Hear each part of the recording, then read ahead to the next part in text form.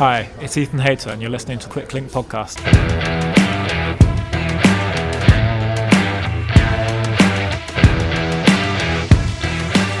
The latest round of the Cyclocross World Cup took place in Rucphen today on a fast and technical course which left no room for error whatsoever.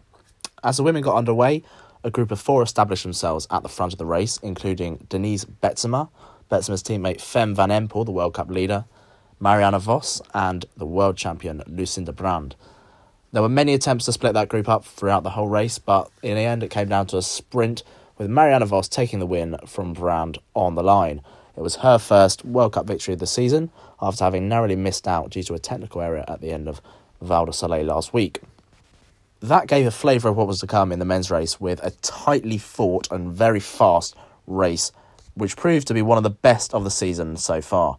A group of 11 established itself from the start, including Lars van der Haar, the European champion, Ellie Isabit, the World Cup leader, his teammate Marco van Turnhout, van der Haar's teammate Tone Arts, and eventually Tom Pidcock, who joined the group about 2 laps in and went straight to the front to try and control the race.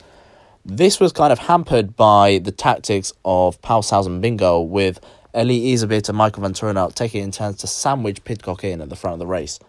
Eventually, it looked as if Michael van Turnhout would be able to let Isabit go right away and take the win with Pidcock stuck behind him, but Pidcock seemed to leave a gap in the final few laps of the race, banking it all on being able to catch up in the last lap and overtake both of them.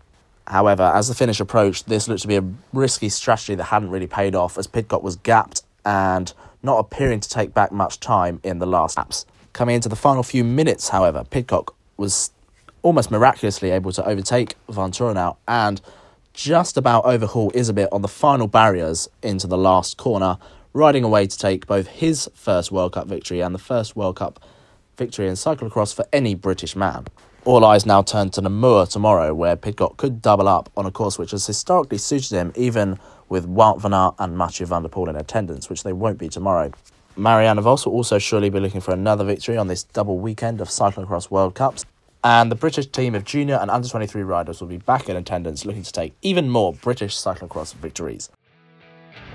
You've been listening to Quicklink Podcast, your daily microdose of pro cycling news and results. You can find us across social media at QuicklinkPod, or you can contact us by emailing show@quicklinksports.com. You can support this show by using the code QUICKLINK when you shop with veloskin.cc for all your chamois cream and skincare needs, and also at efswheels.com, where UK customers can get themselves a full set of tubeless-ready, full-carbon wheels for under £500.